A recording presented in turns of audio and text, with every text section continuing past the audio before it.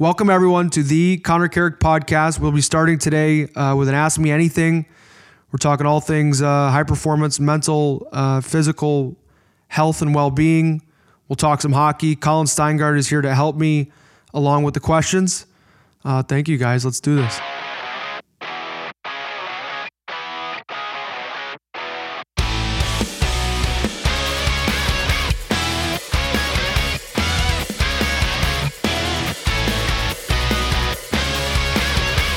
Before we jump into questions, Connor, why don't we take a step back and why don't you talk to us about why you wanted to start this podcast and what your intention and motivation was like behind it?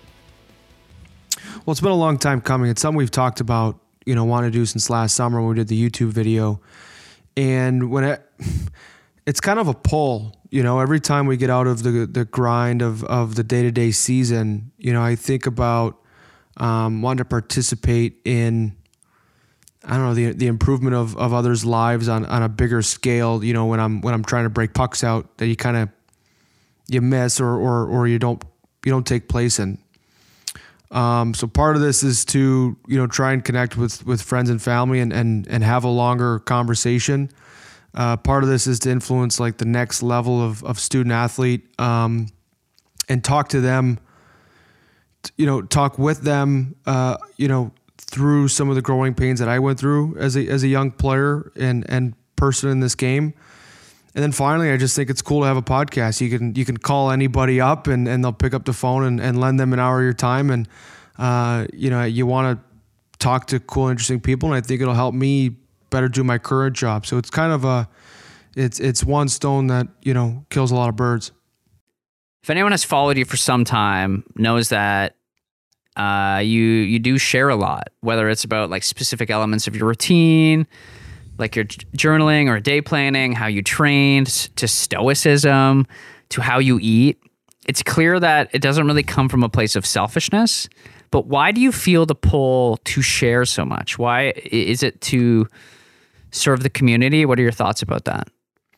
Yeah, I think, as I try to build like my adult life, I realize how like easily I'm influenced as a person, in terms of like trying to steal things of greatness from people that I really look up to, whether that's Gary Vaynerchuk, The Rock, Nicholas Lidstrom, whomever's sort of window into their life that I can get a look at. There's always something you can learn, I find. And, I realize that, being in the NHL, being a pro athlete, I'm a leader to somebody. Like we all are leaders in our communities as players. And I have to imagine that offering the way that I see life, the way that I go through life, might be able to reframe something for somebody where they're able to. It's amazing how little improvements stack up over time. And all of a sudden your day-to-day life looks completely different over 3 months, 6 months, a year. And you can really sort of build who you want to be if you're conscientious about it and have access to the right, tools and mentors. And if someone wants to take a look at my life and think that I, see what I'm doing well and what's not for them, I think it's a great resource I can be in our world today. Let's get right into it. So Eli Brown asked me, what is your fondest memory on the ice? This game, you start out, it's such a family-oriented game, and I'm so fortunate to the sacrifice that mom and dad, made for me to play it. I think my fondest memory is when I was a kid, we used to go up to this, we had a house up in Galena, Illinois, and there was this pond that would freeze over in the winter. And my dad had like these red and yellow, like Cooper leather gloves. And then underneath them, he'd put his winter gloves because it was, so cold. And we'd buzz around out there. Me, my brother Hunter, my brother Blake, my dad, my mom would kind of hang out on the side. There was like a little house. You'd get hot chocolate, like Swiss Miss, whatever. And my dad would kneel on his Cooper leather gloves and I would shoot pucks at him. and he would catch them with his winter, glove. And I'd say that was like, it's very crisp. It fades a little bit if I'm not really trying to picture it. But I'll never forget like the one winter I started to shoot too hard and that game was over. And it was kind of like a cool marking point in my development as a kid. But I mean, that was, to go back and be that 6 or 7 year old ripping pucks at dad, what's better, that was a blast. Mm-hmm. Eli had another one where he goes, what do you like to do during your downtime during the season and off season? Make a bunch of coffee, where I just make enough pour overs to, get my heart to shake. During the off season, it's more golf, like checking in with my brothers and that kind of thing. And then in season, I'd say it's more just managing energy for the next game, and then kind of picking spots where, I can be a good family man, like at home. It can get stiff. The routine can get stale. And sometimes, Lexi will ask me like, hey, can we do a movie night tonight? Instead of watching, whoever's playing the Rangers the night before they come to play us. So that's been something that I've tried to work on, like making room for fun during the season. Mm-hmm. And then, during the off season, I think it's a lot more family time. We want to have more barbecues and things like that. We've been able to travel a bit for weddings and stuff the last couple of years, and the off season books up pretty quick, but, you prioritize the work and make room for the fun, and that's kind of your day. Yeah. Josh Elkin asks, when did you begin your daily journals? Did it take time to go from it being a part of your daily routine to making it feel like it made a big difference? I think it made a big difference. Lexi came home with this 5-minute gratitude journal when I was playing in Toronto, and just the mental landscape there. I was struggling a bit career-wise just to handle the ebbs and flows of it. It was really my first full season in the NHL. We had some expectations as a team. I had some expectations on myself as a player. Mike Babcock can be, he is who he is. He's not bashful about it. He can be hard on guys. And I wanted to come to the rink ready for whatever was thrown my way that day. I wanted to get to a consistent place mentally. And then I wanted to really check back in when I got home to kind of drop whatever was going on at the rink. Cause I was always someone that kind of carried my work home with me. I was raised where like, if you played bad, it was a sign of competitiveness if you were in a bad mood all the way until you rectified it, until you were able to play well again. And in the NHL, you just play too much if you want to ride those emotional roller coasters. Like it'd be all over the map, and your family just doesn't know who you're getting every day. So that was a huge. You can ask, maybe we'll get Lexi on, one of these AMAs that she can take over the mic. But, she says it was pretty profound, and she's got to deal with me every day. So I take her word for it. Mm-hmm. He also asked a second question, and I liked this. Of course, we want you to have a long, healthy, successful career. But he asked not to put the cart in front of the horse, but what are your post-playing career aspirations?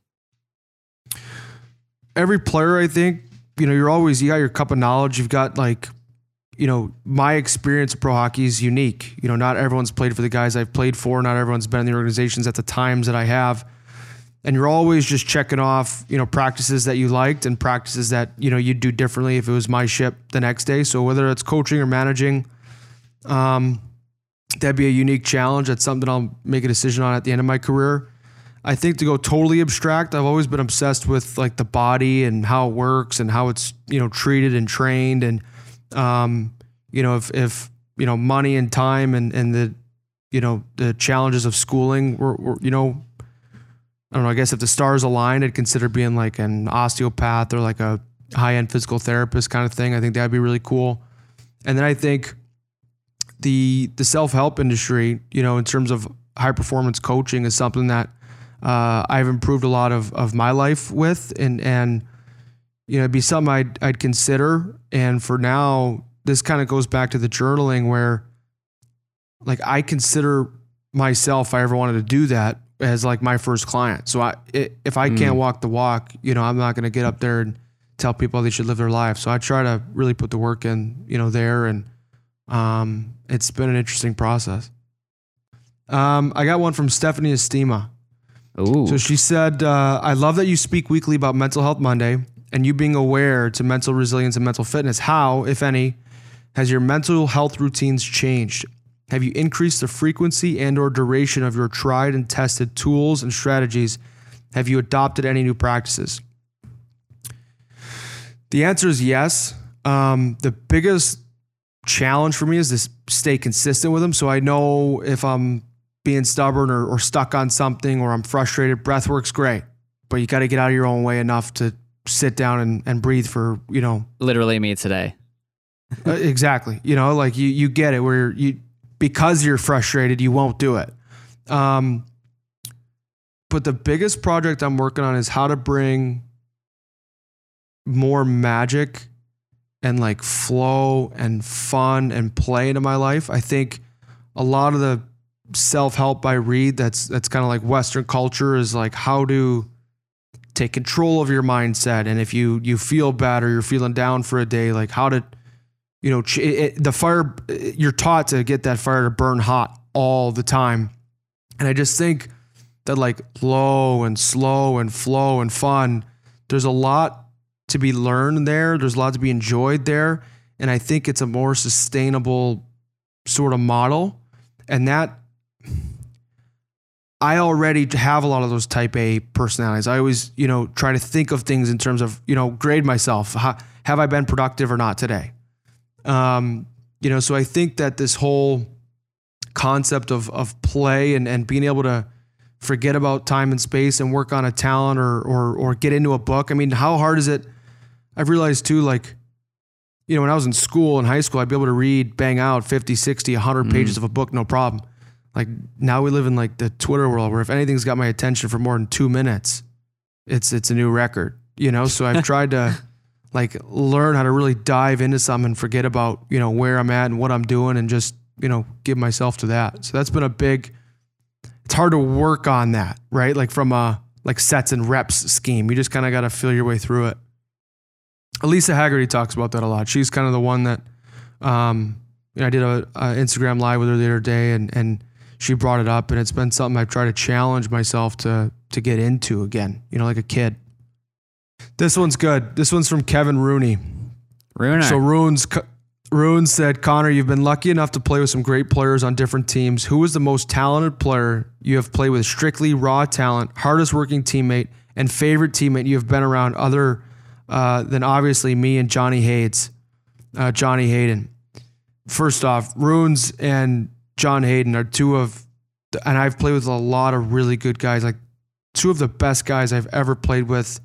They'll be lifelong friends. Like I hope we play 10 years together for the Devils and you know, we can rebound next year kind of thing, or the rest of this year if granted we play again, but just, I love coming to the rink with those two every day. Raw talent, it's hard to go with anybody other than Ovi. Like Alex Ovechkin scored so consistently for so long, and he does it on like raw power, and he's just such a tank in the way that he plays. But you know, when I was in Toronto with Matthews and Marner, those two, I think someone with like Matt's ability to score 5-on-5 by himself is so uncanny. And then Mitch, he's just like Rubik's Cube in the ice all the time. He's a Patrick Kane type where the plays that he makes, the awareness he has, how often he's able to get himself out of trouble, how he's never hurt, he's never hit. He's slippery.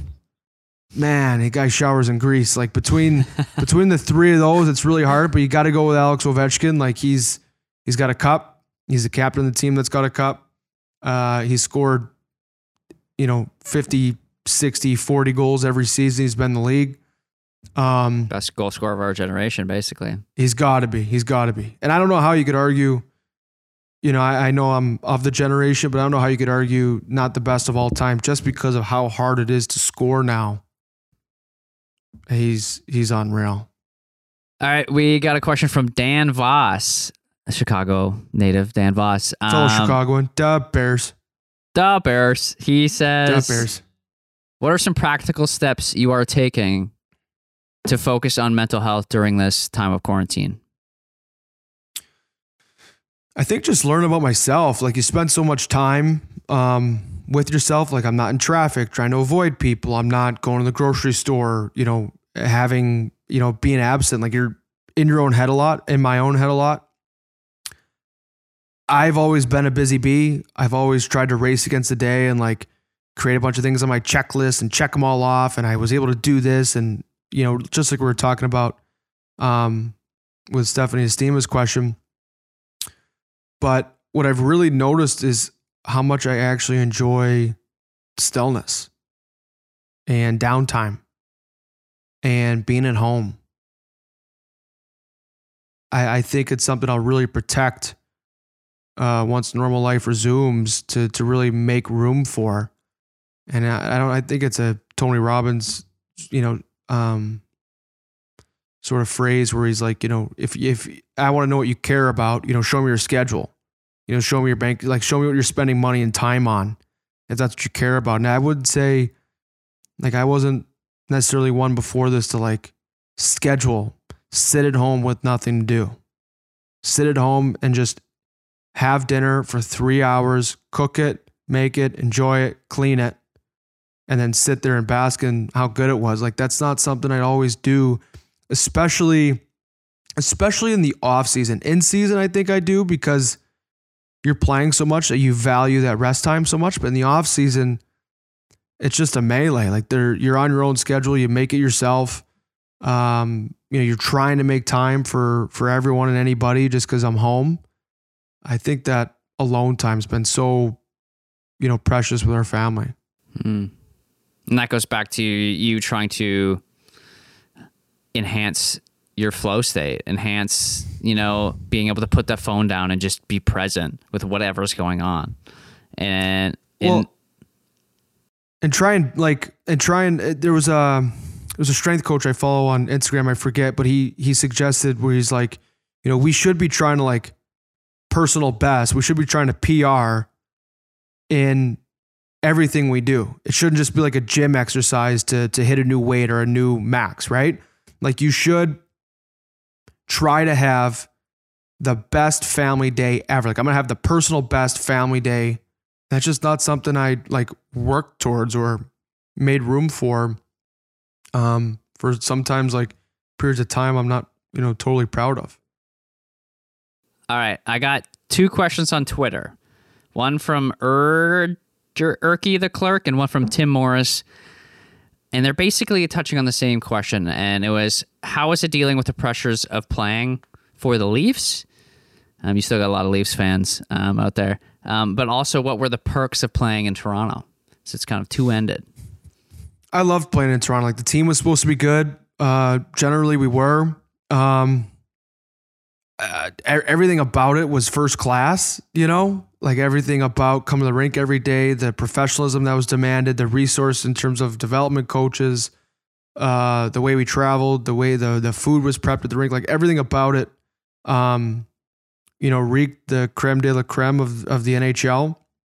In terms of the pressure, I don't know. I didn't have the microphone stuck in my face every night. If we were in a series against Boston and Connor, why didn't you score tonight? Like that wasn't, what was going on. At the same time, I think, you'd be wrapping up for bed and maybe check your phone one more time than you should. And like someone would say, hey, are you done with the turnovers yet? Or you got another one coming tomorrow night, the odd time, if I wasn't in the right frame of mind, that gets back to like the gratitude journal where, if I was in a place to kind of navigate the pressures better, it's because I was doing my job in terms of getting like level-headed. And then sometimes if you were, short on poise or patience that night, maybe it gets to you and keeps you up a bit. We got another Twitter question from B Jimmer1. He said, what are you doing to keep yourself in shape, knowing that you probably can't hit the weights for a while because granted you're on quarantine. Is your diet any different now than it was when you were playing? So how are you training right now to keep it up? And how are you eating right now to maintain? I'm eating less just because we're not around like an NHL buffet constantly, you know, where there's just endless amounts of food. I got to make and clean it all myself. So I'm eating like a meal and a half to 2 meals a day. I'm fasting like 16, 18 hours. Some days I'll do like a bulletproof coffee in the morning, but that's probably every third. That's more of a delicacy right now. And then training wise, just trying to, it's a blend. So like postseason, normally you're just trying to get healthy, stay mobile, heal tissue, get moving properly again, sleep good again. So trying to do all that. And there's just a little bit more like revving of the engine with the thought that, hey, we could get an email today that says the NHL's back on in 2 weeks. So it's a little bit of it's a one of one, you know, off-season training sort of protocol right now. All right, we have a question from Lauren Johnson, close friend Alexi and I's, currently with John Hayden, also a best friend. So the four of us are all good friends. She said, you were pretty young entering the NHL your rookie year. What was the moment like when you realized you were going to get that opportunity to play in the NHL that year? How did you deal with the initial pressure and anticipation of your dream coming true? Honestly, I was so competitive through the training camp of trying to make it happen. Like every day is game 7. Like you're just waiting to show up at the rink with a garbage bag, and your you know, the name above your stall is gone. And hey, you know, Otzi was our head coach, Adam Oates at the time. Otzi wants to talk to you. I knew things started to get real. It was that summer in development camp. Steve Richmond was the head of player development there. And he pulled me aside and was like, hey, you know, just letting you know, like you're playing really well. Like I need you to wrap your head around this, but you're going to play in the National Hockey. Like you're going to play in the NHL. I was like, oh no, you know, thank you. And he kind of grabbed me like physically and brought me close. It was at the Marriott there in Ballston. Did it shake you up? What he said next kind of shook me up.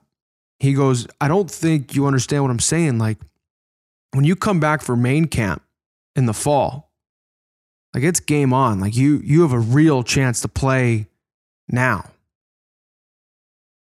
And that kind of totally shifted the way I went about the rest of the summer, because I was getting ready to play against, you know, grown men, grown pros.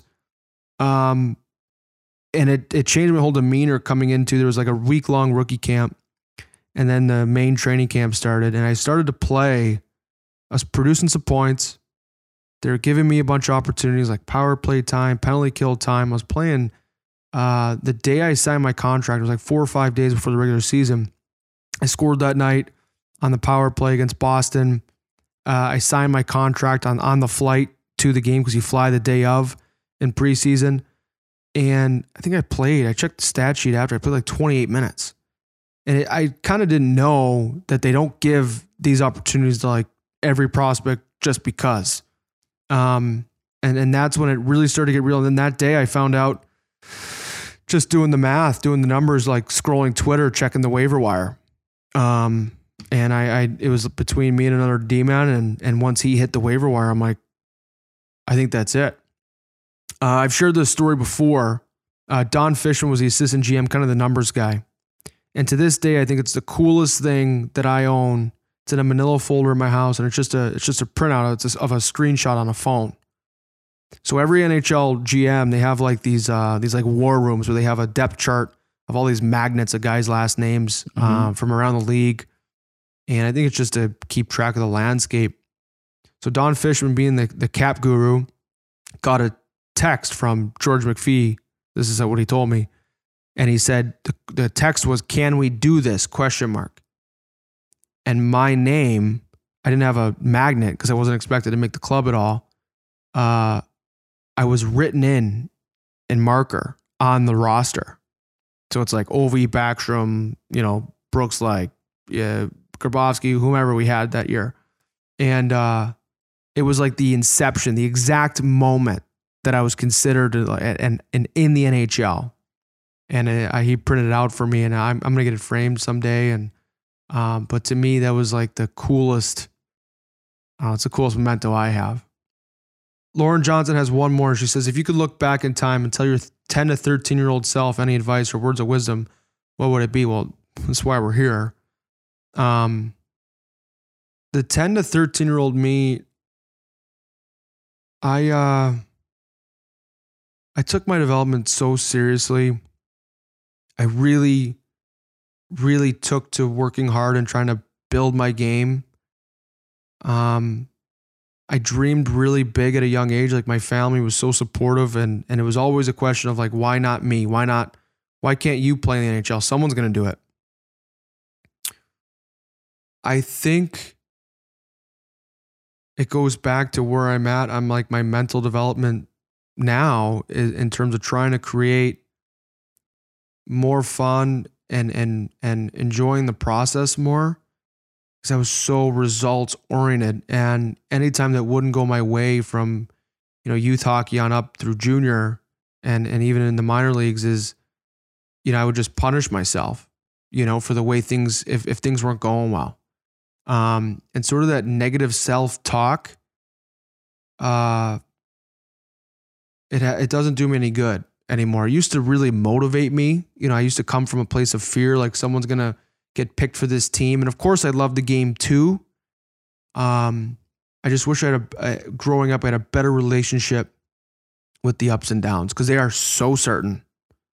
They're to the point where at the end of summers now, where it's been months since I got hit from behind, it's been months since I've had a big laceration on my face, it's been months since I've broken a bone, I'll like, are you ready for this? Like, I'll check in, like, are you ready for the war? Are you ready for what's going to go down the next 8, 9, 10 months? Because it's going to happen. Like, it's going to hit the fan at some point. Where are you? Are you ready for, barbecues on Friday night on the rooftop? Are you ready for those to end? And I am, because I love this game and I love the challenge of being a pro and playing in the NHL. Like, I just, I'm working now even to, like, you can't walk in the storm when it's raining and expect not to get wet. So that's kind of, if I was a young kid, changing my relationship with failure, changing my relationship with the process, and just finding a way to where it's more sustainable. I think a lot of kids burn out. I was lucky I was like successful long enough that if I was telling myself I wasn't good enough, I had other people doing it. So, I've seen how double-edged that sword can be.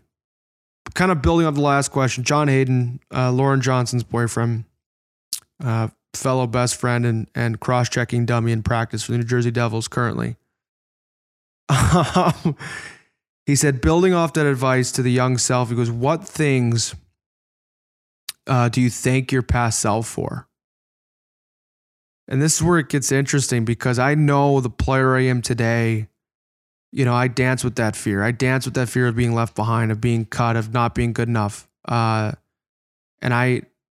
that intense desire and hatred of losing got me very far in terms of, I'm living my dream. I'm playing the National Hockey. This is it. That's what you talk about growing up.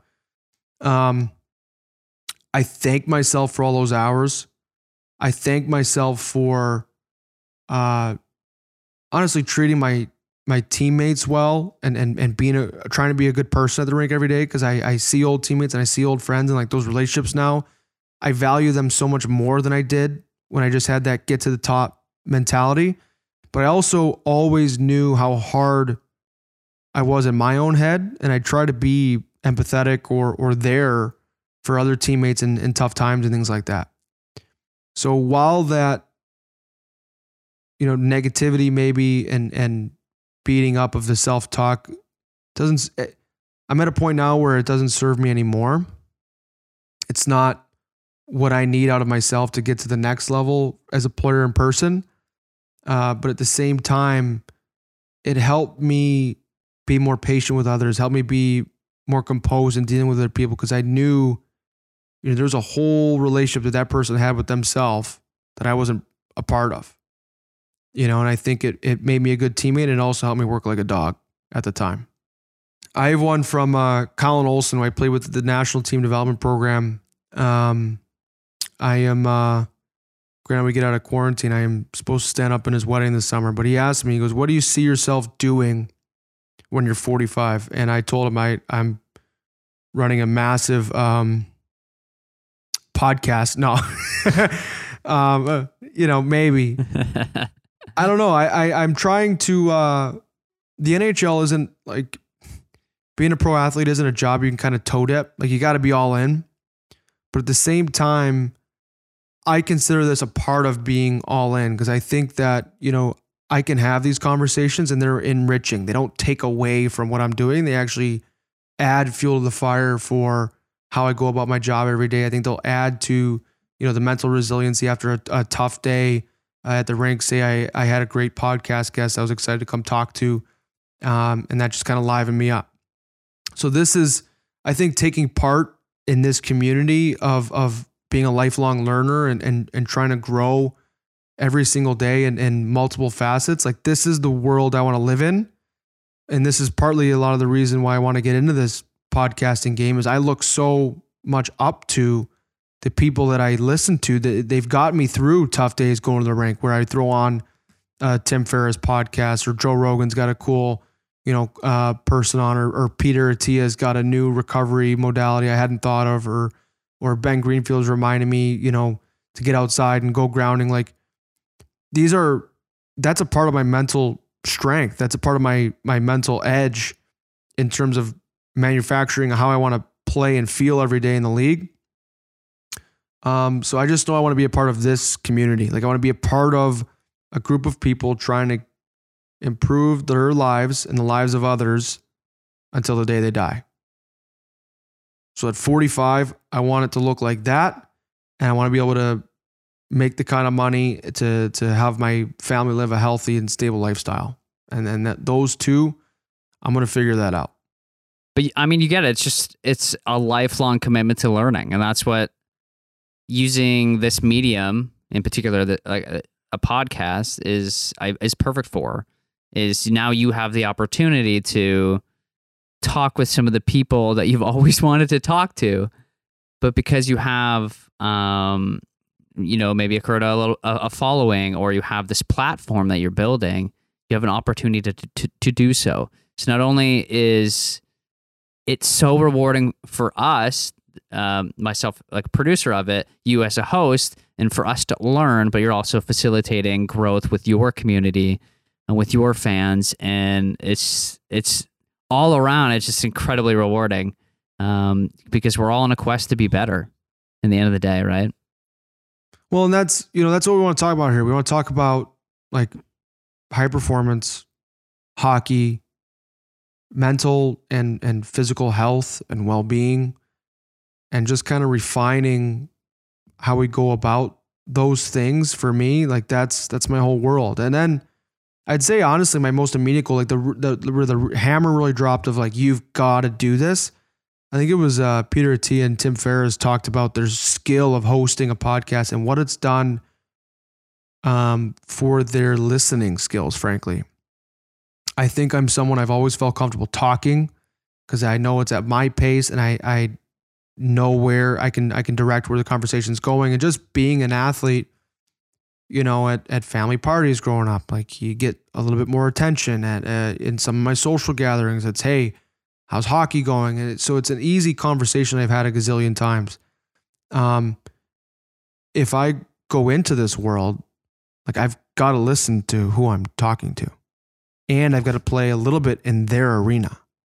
So I think it's really just looking in the mirror and saying, you know what, I want to do something maybe I'm not naturally always the best at, and see what that looks like. And because there's going to be that moment where my guess, it could be you or whomever we have on next, and they say something absolutely profound and I completely forget where the train was going.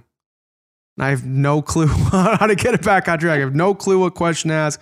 I might even ask them to repeat it. I've done it before in day-to-day conversation. So I'm trying to, train that part of me. And it's going to take some work. It's funny because if you listen very well, you won't be thinking of what to say next. So it's this hilarious. I know, and that's hilarious. And from an ego perspective, you always want to know what you have to say next. You just have to trust that along listening, they'll come up with what's right. Like you got to stay. You can't jump ahead. Otherwise, you won't be there if your guest takes a turn in any way. This is a good one.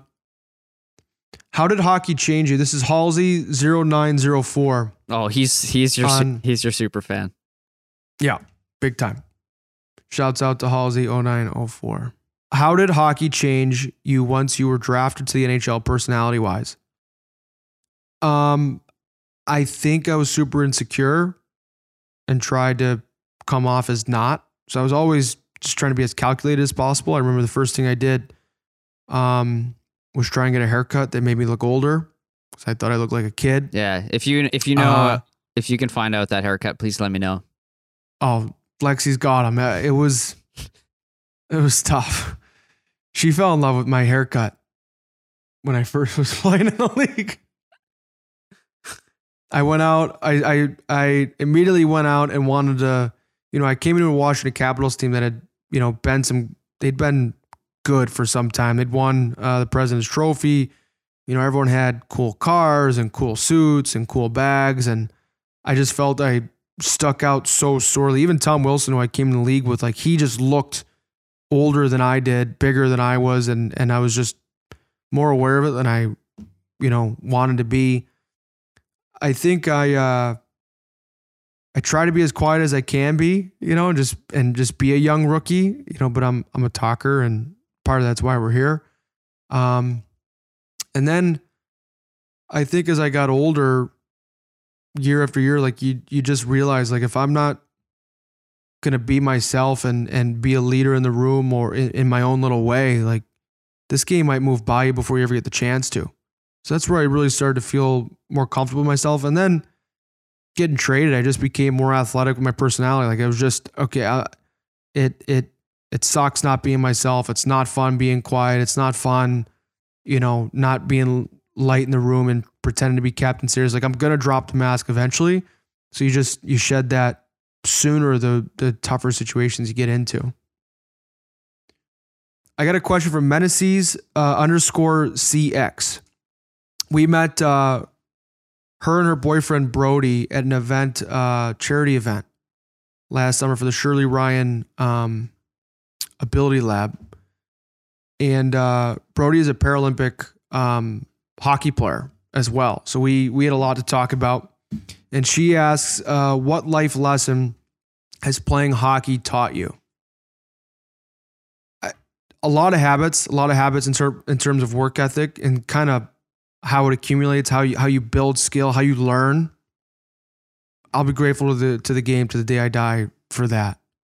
I really think the beauty or just how fickle momentum can be, both in your personal career and in a team game.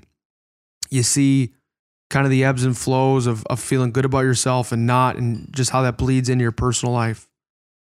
And then I think I'm comfortable there. We'll go with those two because I bounce between does sport reveal character or build it? Like I like to think it's both. So there's a lot of moments where the game has helped me realize like my faults.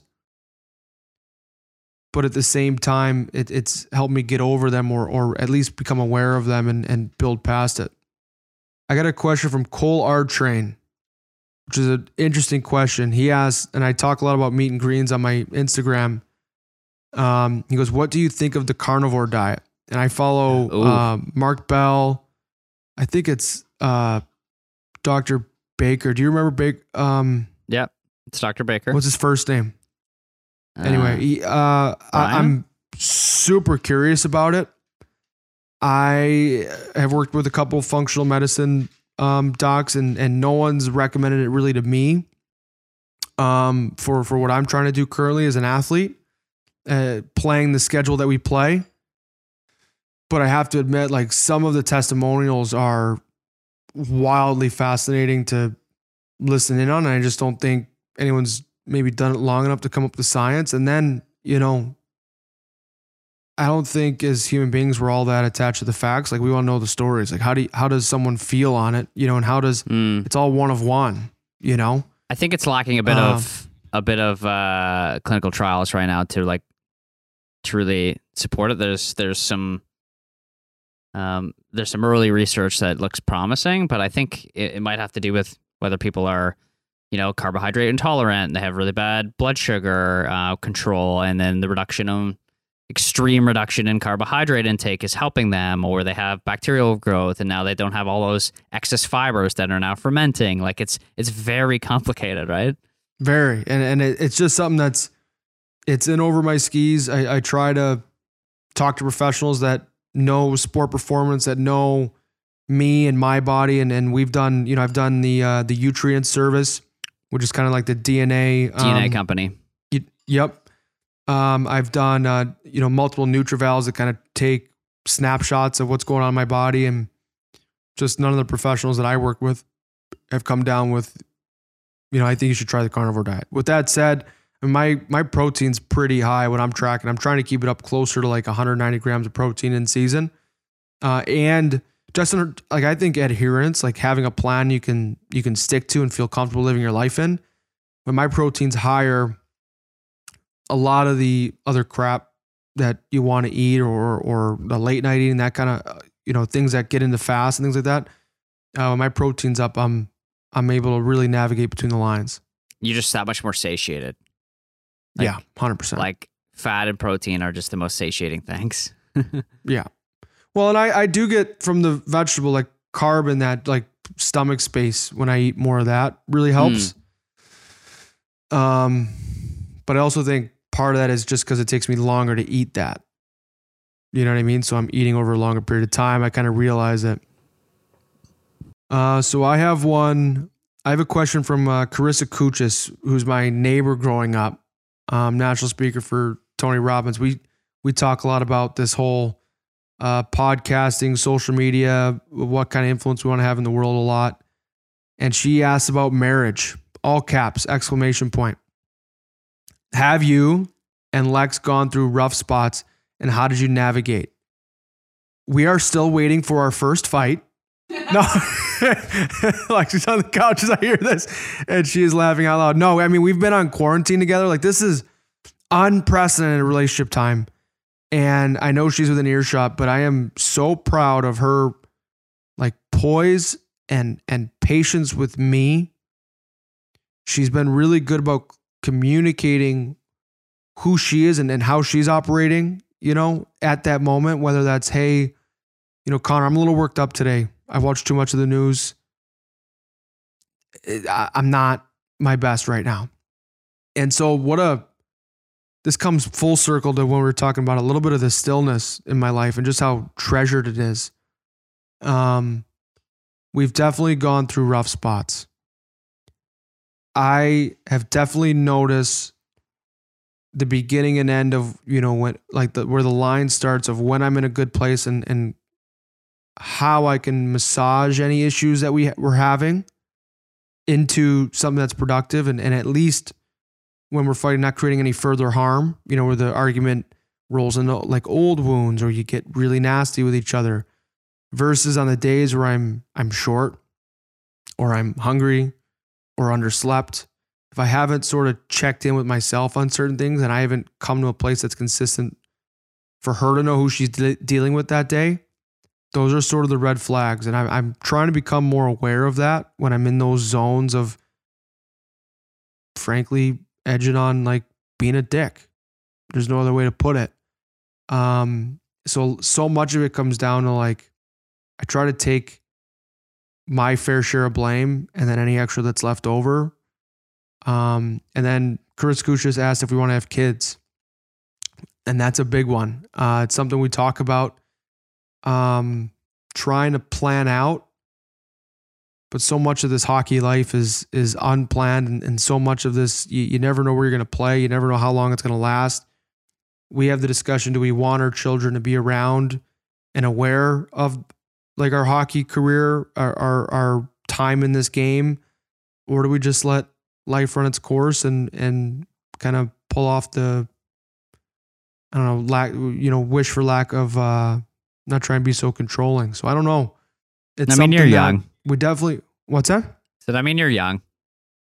We're young, but like we always talked about wanting, I don't know, if everyone says you love these kids, like more than if they have pets, they say they love them more than their dog.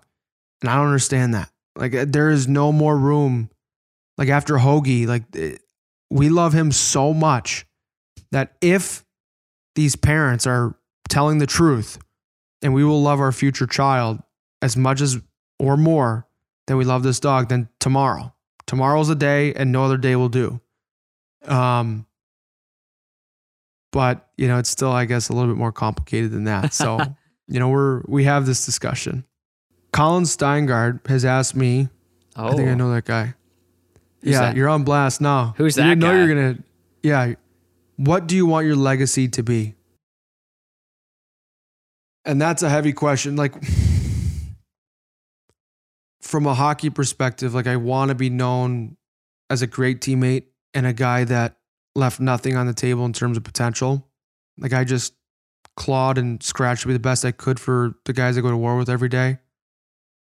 As a person and as a family man, like I'm trying to continue to build my identity there and just be a more uplifting. So one of the things I write in my journal all the time is be an energetic leader. Lead the room to live and be vibrant in a way that, is fun for everyone to be around in. That's something I try to, take into my home life. And I also want to be ambitious in terms of scope, like how many people and how deeply can I positively impact people's lives. So it's a little bit what we're trying to do, with the podcast, with the social media stuff, with the Instagram, TikTok. Shout out to TikTok. Actually, that's just what I want my legacy to be. I want to be the best TikToker in NHL history. No, but it's something I think often about, and it's a question that I'll write in my journal from time to time, usually in the evening, and it really helps me think bigger, dream bigger. With the NHL schedule, you get so worried about the game tomorrow night at 7 that you just you run on that treadmill of the routine to try and play well. And that's a beautiful thing too. There's something super special about that hyper focus. But mentally, I can usually be more resilient when I think of the grand scheme of my life. If I've got 10 points on there, like no one on their deathbed says, I wish I had 11 points in 2015, 2016. So I know this game can be all consuming. It can be, you can care so intensely about it. But I want to do more of my life too, because I think there's more facets than just hockey to me as a person. So Corbs 1990 asks, what do you suggest for young kids playing the game that feel pressure from their parents? And I think some of that has to do with, we talked about that negative self-talk, and my parents were hard on me growing up. They demanded that I worked hard. That was all my dad ever really asked for in terms of what I brought to the rink every day was an honest effort. I had coaches that were maybe a little bit more old school and would coach hard and be heavy on criticism, things like that. I think for young kids, if you're listening, and parents in particular, if you're listening, if you can like make that voice in your head be like a realist with a hint of optimism, I think it's a great way to develop as a young athlete. You do not want to be this hyper confident, arrogant athlete who believes you have no faults, because you want to know what you're not good at to an extent so you can train it. But at the same time, like that voice in your head, you want to cultivate a voice in your head that believes you can build towards what you know you're becoming. You're just not there yet. So if you can handle failure with an unwavering knowing that you're going to get there and you're going to do everything you can to enjoy the process along the way. I think if I had a young son or daughter playing ice hockey or really any sport, that's how I'd want them to navigate their career. And I also think parents and kids are calling it that too young. Like at some point, parents, like you got a reality check. Why did you get your kid into sport in the first place? It was to make friends. It was to learn to be social. It was to learn, the benefits of physical health and movement and being a part of a team. Don't leave those prints. Like those are so important for like a long and healthy and rewarding and fulfilling life. So it's, I know parents in sport get a bad rap. I know Corbs is from Canada too. So you get a lot of the hockey crazed parent, like that stereotype is out there. Like don't tamper with that love for the game. Don't muddy those waters. Cause once the kid goes sour on the game, it's hard to get it back. And I've seen it happen to kids that I grew up playing against. It's hard enough. I played pro at 19. It's hard enough as a 19-year-old being treated like a professional athlete. It's really demanding on a 13-year-old. Okay, I have a question from, I think it's an L. I think it is an L. Lantaren. Lantaren or Ian Taryn if it's an I, capital I. What's something you don't, all capitals don't, like about being in the NHL? A million things that are incredible about the NHL. When you're in it, I've actually done this where sometimes I'll just sit there and warm up and stretch. And I don't really stretch during warm up. But you can sit there for a moment, just realize how good all the players are on the ice. Like you see them dangling a puck and no one's on them. And you see all the different types of players. You look over and you see Chara, who's, the size of a house, and you see, Matthews wiring one under the bar. And it's such an interesting collection of talent. And it's so much better than any league in the world. The life is great. The travel, like the quality of everything is to the nines. It's the big show. It's the National Hockey League. I think some of the, I don't know, if I had to pick something I don't like,